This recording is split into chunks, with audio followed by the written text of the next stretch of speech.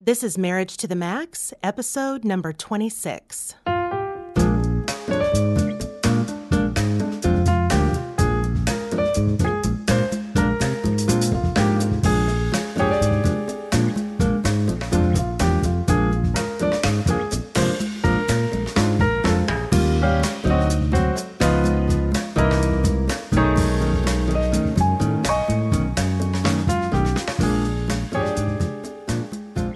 Hello and welcome to another episode of Marriage to the Max. I am your host, Kelly Hurst.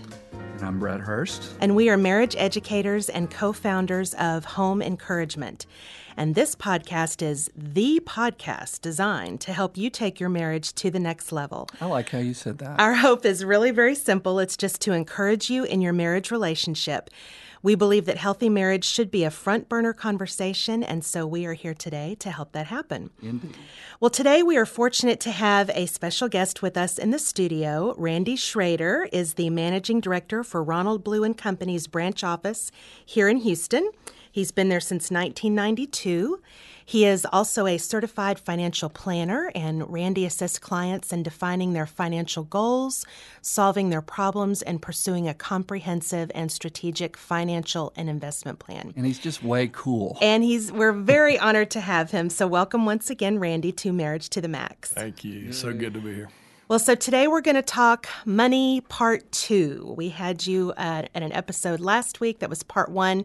We devoted the topic about money to mostly premarital couples because we do a lot of work with couples who are dating or who are engaged and getting ready to share their lives together.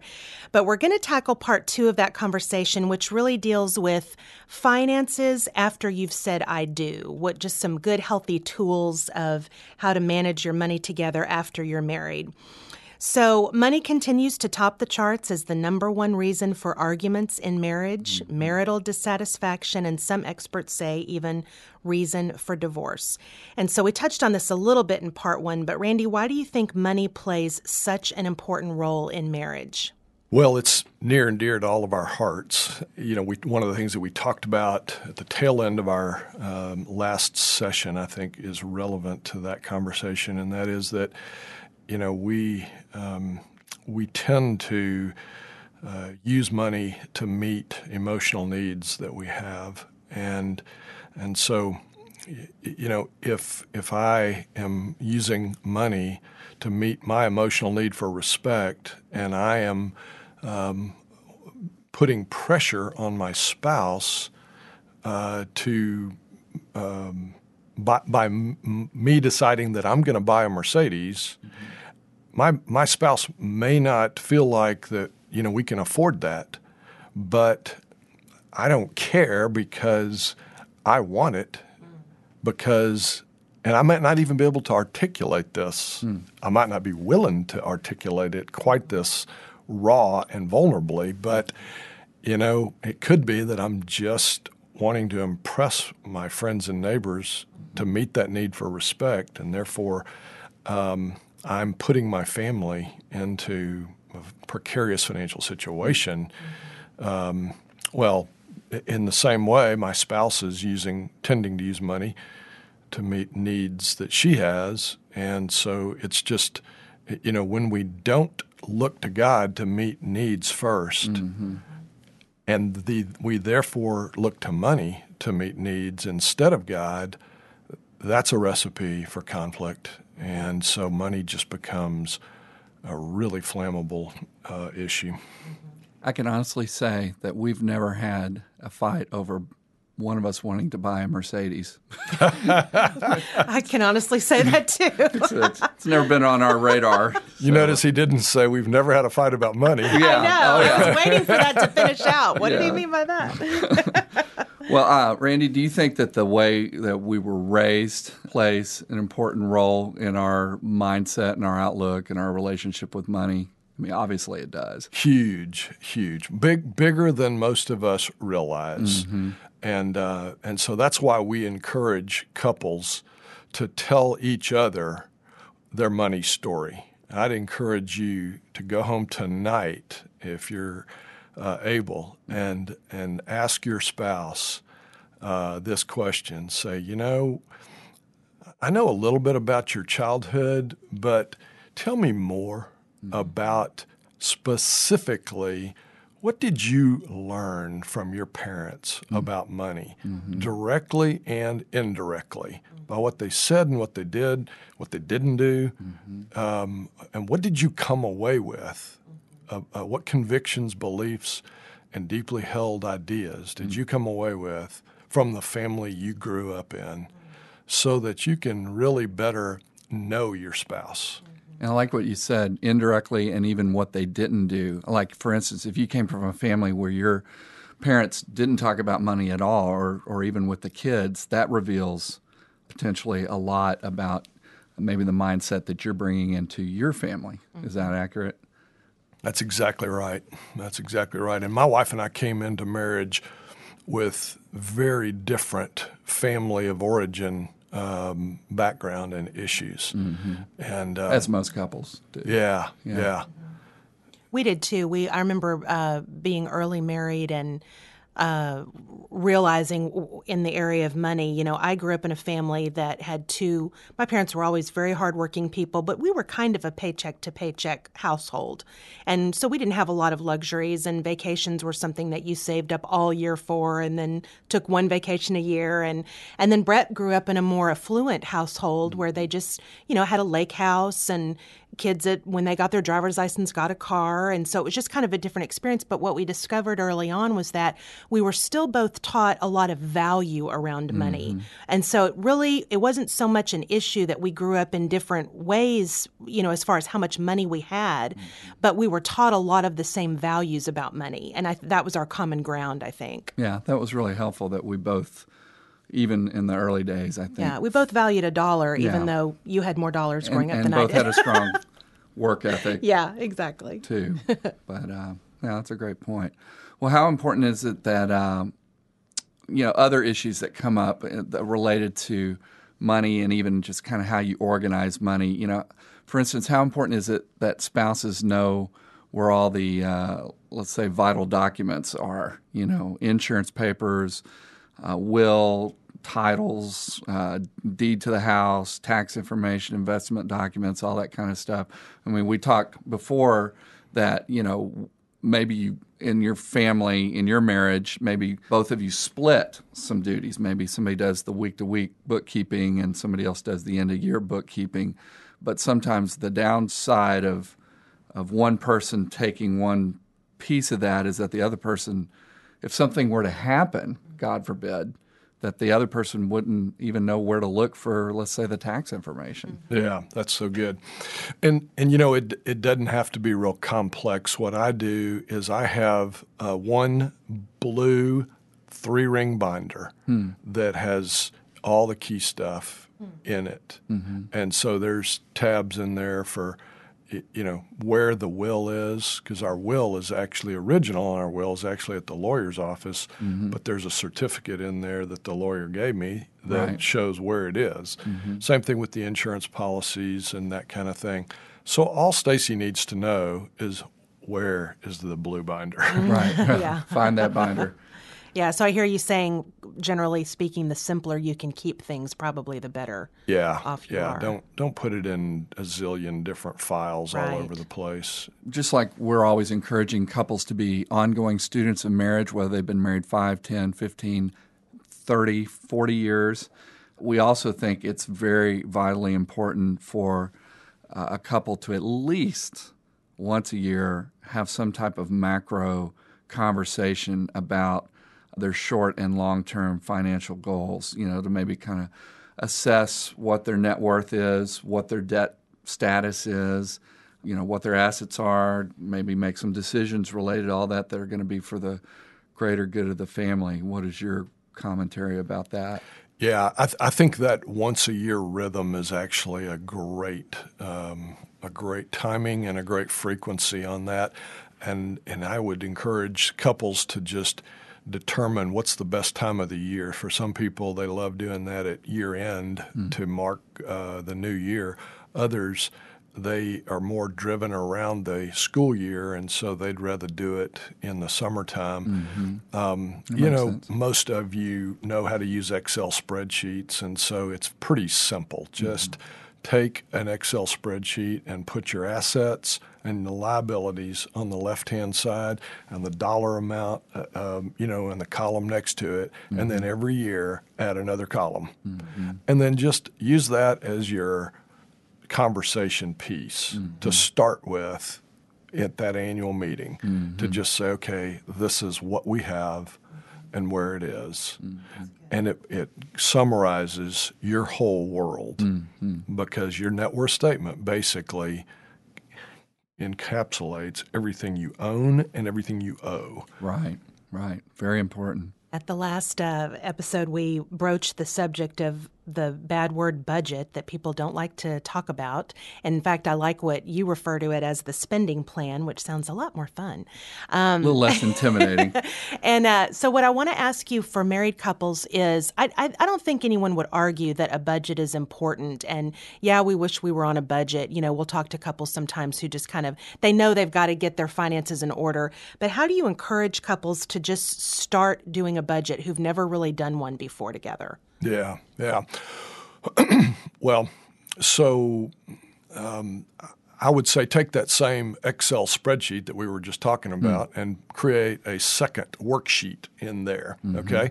And then just create a column down the far left that has every different way, place, category that you spend money. And then just, throughout the month, record what you're spending in that column. And then that way you get to the end of the year and that spreadsheet will add it up for you. And then you can look back and see, okay, what was my electric bill? What did it average over the year? And then that way it'll help you to plan for, updating that budget for the next annual period. Right. Now, for some couples that have been married a while, they've tried this and it didn't work. And so they have a mental block that, been there, done that. We're not going to go there again. That did nothing but create war. Yeah. And so, basically you're not probably going to do it unless you have an outside third party coach you through it. So whether it's a professional that you pay to help or a friend that'll do it for free, humble yourself and get some help because you're probably going to let the emotional baggage of the past stop you from doing it. So just be honest. If you know that you're not going to do it, get help. Right. But if you don't have that baggage, then start building that Excel spreadsheet. Or if you're really high tech, buy Quicken and start keeping your checkbook online and that. Mint.com is another website that consolidates your spending from credit cards and checking account into one place. Check that out, too. That's another free resource. Well, and I think you raised a good point a few minutes ago, and I think people forget this about a budget or spending plan or whatever you want to call it, is that it's just a tool to use for you. It's working for you. And like you said, if at the end of the year, you can amend it. And you can make it more accurate, and depending on maybe a change in income, more income, less income, or whatever, you can redesign it together. I personally think if you can look at it as a positive experience together, as insane as it might sound, it might even be fun to do it as a couple, and just it kind of helps you dream a little bit and think, what do we want to do together with whatever our limited income is, That's a great point. And I would just say for those of you in the marriage, and there's usually one of you of the two that's a little bit more detailed and interested in the budget than the other one, we could call you, we have a name for you, and that's a budget Nazi. And so I've been called the budget Nazi in my house before, and I've tried to grow through that so that title doesn't stick. Yeah. And so if you're the budget Nazi, don't hang on to that, and don't use it to beat up your spouse, to shame your spouse, to control your spouse, manipulate your spouse. Be gracious, gentle, generous. Use it as a tool, as you said, to achieve goals. and to be generous.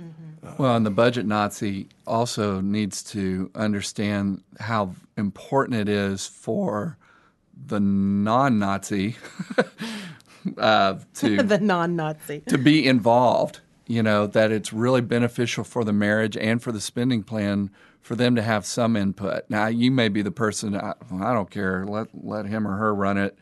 That's just not important to me. But it is vital to have some emotional and practical investment in the budgeting process. Would you agree? Yeah, totally. It needs to be a partnership. I mean, when the Bible says that husband and wife get married and the two become one,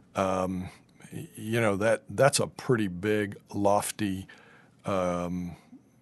goal for two people to actually progressively throughout their life move more and more towards oneness in the way that they think, act, live, work. And so you can't really, I don't think, say, well, yeah, we've become one in every area except money. Mm-hmm. And I actually hear that a lot. Really? Yeah, of people that say, yeah, I have a great marriage, except in the area of money. That's such a huge area. And yet, it's one of the top, most important areas.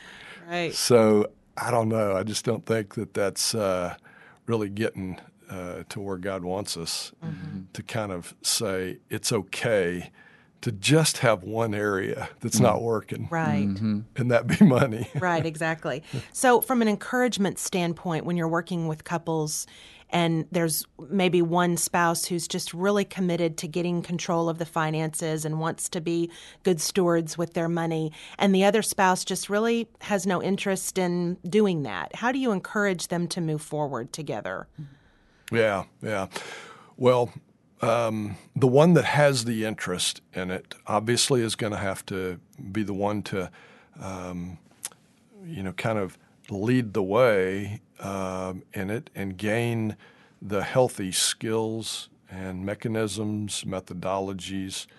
But they need to do it, gently and humbly.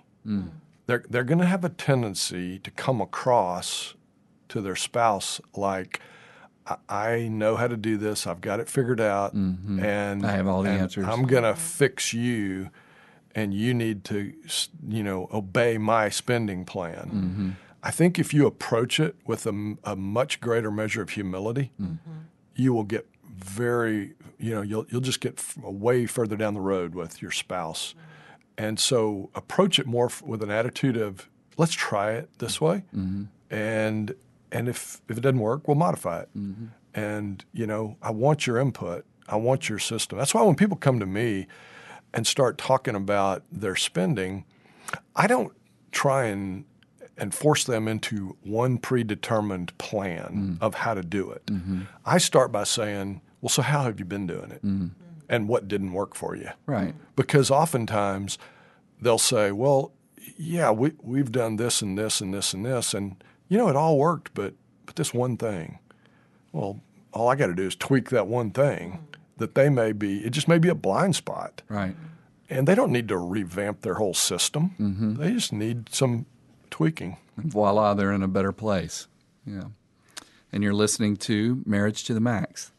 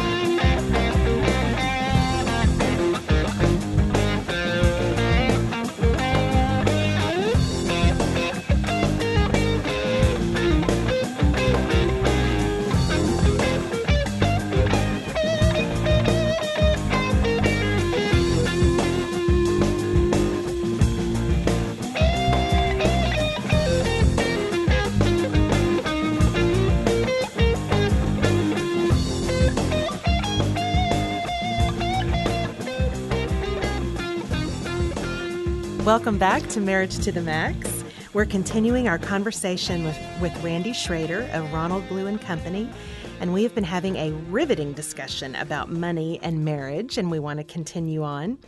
I read, Randy, recently that it's helpful for a couple to know where they are financially vulnerable. For example, to think of the areas of, say, job security or overspending or not enough income or too much debt. Is this something that couples should kind of be aware of, where they're a little bit more vulnerable financially? Like their panic buttons, you mean? Yeah, exactly. Mm-hmm. Yeah. Well, yeah, I think if you're going to be unified in your marriage, then you really need to know what are the stress points, and so if your spouse starts panicking when the checking account gets below $500, and that's because their dad told them when they were growing up that any person that has a checking account less than 500 is on the brink of edge of bankruptcy or something. Going to the poorhouse. Then they're going to have red lights going off when it gets under $500. Mm-hmm. And so while that may not be a healthy long-term way to operate, way to live, yeah. Maybe they need to let go of that $500 threshold. You still need to know that, talk about it, and get your arms around what are those, those risk levels and things that that are important to your spouse, and not just so that you can change your spouse, so that you can, because ultimately it's about loving well. Right. I mean, that's the greatest of all commandments. Mm-hmm. So apply the great commandment in your financial world. Mm-hmm. If God said the greatest of all commandments is to love God and love your neighbor, well, guess who your number one neighbor is? Mm-hmm. Right. Okay, so if money is, if Luke 16 says you can't love God and money, then money's going to be that critical. Mm-hmm. Then we got to love our spouse really well at the point of money. Right. So ask God, give me wisdom to be able to love Stacy really well as it relates to money. And speaking of loving others, why don't you tell us how important giving and tithing is? I know for us as a young couple that didn't know much, we kind of locked in, fortunately, on no bad debt, we'll call it, and we were also committed to tithing, which we have been throughout our marriage. And we believe that has served us well and kept us out of a lot of trouble, both on maybe the negative side of looking at it and the positive side, the tithing side. Yeah. What would you have to say about that? Well, also in Luke 16, it says, if you have not been faithful in the use of money, God will not entrust true riches to you. That's one of the most powerful and sobering verses in the Bible to me, because it says that money actually becomes a key to unlock true riches. In other words, my faithfulness. I would encourage you to let that word faithful just ring in your ears of, I need to be faithful with money in order to unlock God's bigger chest of riches, which is so much beyond money, right, to just every aspect of blessing He wants to give you. So giving just becomes a key piece of that faithfulness. I don't think you can say, "Well, Lord, I'm living a materialistic life, only giving 2% of my income to you, and I've got lots of credit card debt, but I'm faithful, and I'm looking forward to those true riches you're talking about." So I think that giving breaks the bondage of money. I mean, money is just a lion crouching at the door, waiting to devour you, and it's got that level of power to devour, destroy, and we have an enemy. Right. That is using money to kill, steal, and destroy, John 10. Right. And therefore, we've got to do whatever we have to keep that enemy from killing, stealing, and destroying in the area of money. And giving is a big, big part of breaking that bondage. Mm-hmm. Yeah. So much of our lives are taking, even as believers, it's still, we live in a, materialistic consumer world. And so we just take. And when we give, it just kind of gets us out of that mindset of being a taker and reminds us that it is better to give. I love that, and not patting ourselves on the back in any way, but because we were just taught at a kind of a young age to do it. But I know He's blessed us financially because of that. And it's funny when we think back to when we didn't have any money at all and we were tithing. I don't know. Brett used to ask the question, is it harder to tithe when you don't have any money, or is it harder when you have a lot of money in the bank? We think the answer is yes. Yeah. either way, it's, a discipline either way. And yet, what's interesting is that most people would answer that question that it's going to be a lot easier to give when I'm making more money in the future. Yeah. Right. And my experience of 30 years in the financial services industry would say that it won't happen. Right, yeah. Right. That as you make more money, you're going to start looking at the dollar amount of the giving And go, I can't give that much. Yeah. Yeah. And so when you're making $30,000, you say, if somebody asks you, so when you get to making $100,000, will it be easy to give 10%? Yeah. And they would say, oh yeah, because they're thinking percent. Yes. But when they then get to 100,000 and they go, $10,000, I can't do that. And so it is not easier. Right. So that's when you get to where you're making more. So start now, develop the consistency, and it will carry you through life. Yeah, because the mindset is the mindset, no matter where you are, externally. So I like that.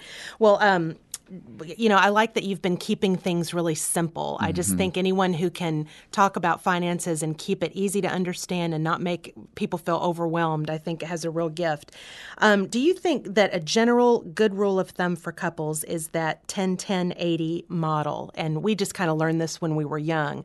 Give 10%, save 10%, spend 80%. Is that a doable thing for most couples? Yeah, it's a great starting place. It really is, because it establishes, the priorities, and again, make sure that when you do that, it's not 80-10-10. Right. It's 10-10-80. Yeah. Okay. Pay God and pay yourself, and then And then don't get locked in over time on the 10%. The two 10% pieces. I would just give this caution on those two pieces long term. You can get to the point where you oversave, you overaccumulate, and you actually are hoarding, and you actually are laying up treasure on earth and not in heaven. So you may get to the point where you need to set a finish line and say, I'm going to stop saving. I have saved enough. Yes. And then the same thing on the giving is, you know what, the more you make, increase that percentage. Have a goal that says, if I'm making $50,000 a year, I'll give 10%. But when I get to the point where I'm making $100,000, I'm going to give 12%. And if I'm making $200,000, I'm going to give 14%. To him who much is given, much is required. Make it a proportional thing that says the more I have, the more I'm going to give. Yeah, I love that you said that about saving too much, because I had a grandfather who is gone now, but when we were growing up, he was just an uber saver. And he worked hard, and he just believed that you should save every penny. And there were times when he wouldn't turn the AC on, and it'd be 100 degrees outside. We'd just be sweating in the house, but there was money in the bank, Kind of a point of diminishing return there. Exactly. Well, Randy, we know that you, like us, you're with couples all the time, and that you frequently work with couples that don't see eye to eye on finances. That happens all the time. What would you say is maybe the most common or most typical financial struggle that you see in the wide world of finances with couples? Yeah, it actually relates to a conversation we had last week on this, where we were talking about the difference between focusing on short-term and long-term goals and priorities.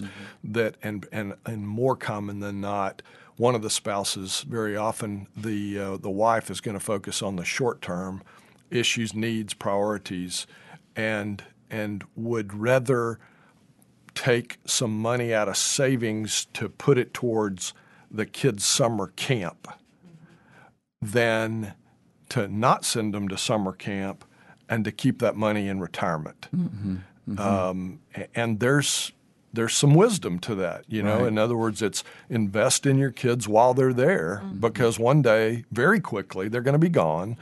And you're going to have this big pile of money, but you're not going to have the same ability to invest in them. But yeah, that tension of the short and the long term is a challenge. It's not easy, you know. Dealing with these things is not easy. So if you have conflict over these things, don't think you're a failure. Don't think you're weird. Don't think you're broken, and that there's something inherently, fundamentally wrong with you. It means you're human, that you are struggling with it. But don't give up, and don't shame your spouse, and don't beat your spouse up, because you're going to end up creating more pain that has to be healed, over these issues. And we know for sure that shame has no tangible benefit at all for moving a couple forward on this or any other issue. Larry Burkett, who's of course was a well-known noted financial author, was quoted as saying, "Money is either the best or worst area of communication in our marriages." Do you agree with that, Randy? I think there is a lot of truth to that. I probably wouldn't word it quite that black and white in that regard, because I think most people would listen to that phrase and they'd say, well, it's not the best, so I guess that must mean it's the worst. If there's only two options, then I guess I have to go with the worst. But you know what? It's really an issue of, are you making progress? Are you on a path? Can you look at this and say, you know what? We're not where we need to be, want to be, will be, but we're not where we were last year either. And if you can say that, then you're on the right trajectory. And so is your communication stuck in the ditch, going nowhere, and you can't talk about money and you need to get help? Or are you making progress? So I think that's a little better way of maybe couching that. Yeah, I like the way you said that too.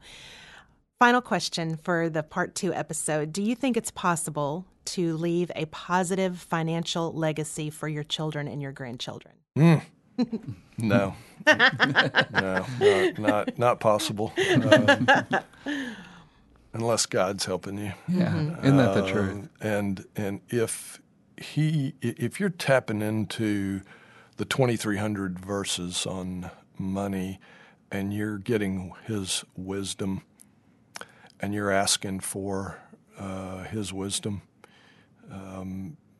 then you're going to be able to pass on some incredible biblical financial principles to your kids that are going to bless them deeply.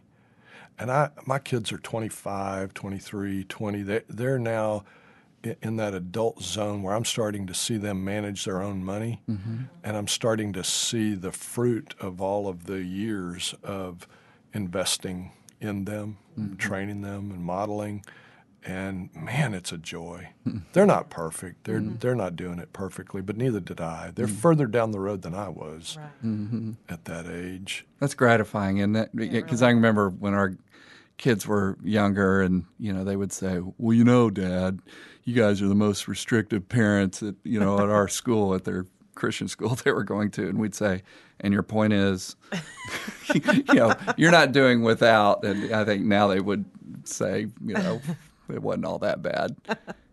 Take these three. I heard a pastor say this recently. I loved it. He said, I tried to teach my kids to live simply, work diligently, and give generously.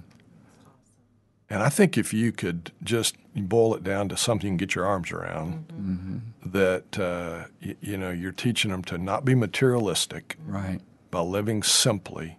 Don't allow yourself to have the latest, newest, greatest of everything. Have a work ethic. Be willing to work diligently, and then give generously. Because if you do those first two without the third, then you've just created somebody that's living simply and hoarding money, and they're not being generous. Right. And so any two of those three without the third has a real hole. But if you can do those three, you're going to have some kids you're going to be really proud of. That's awesome.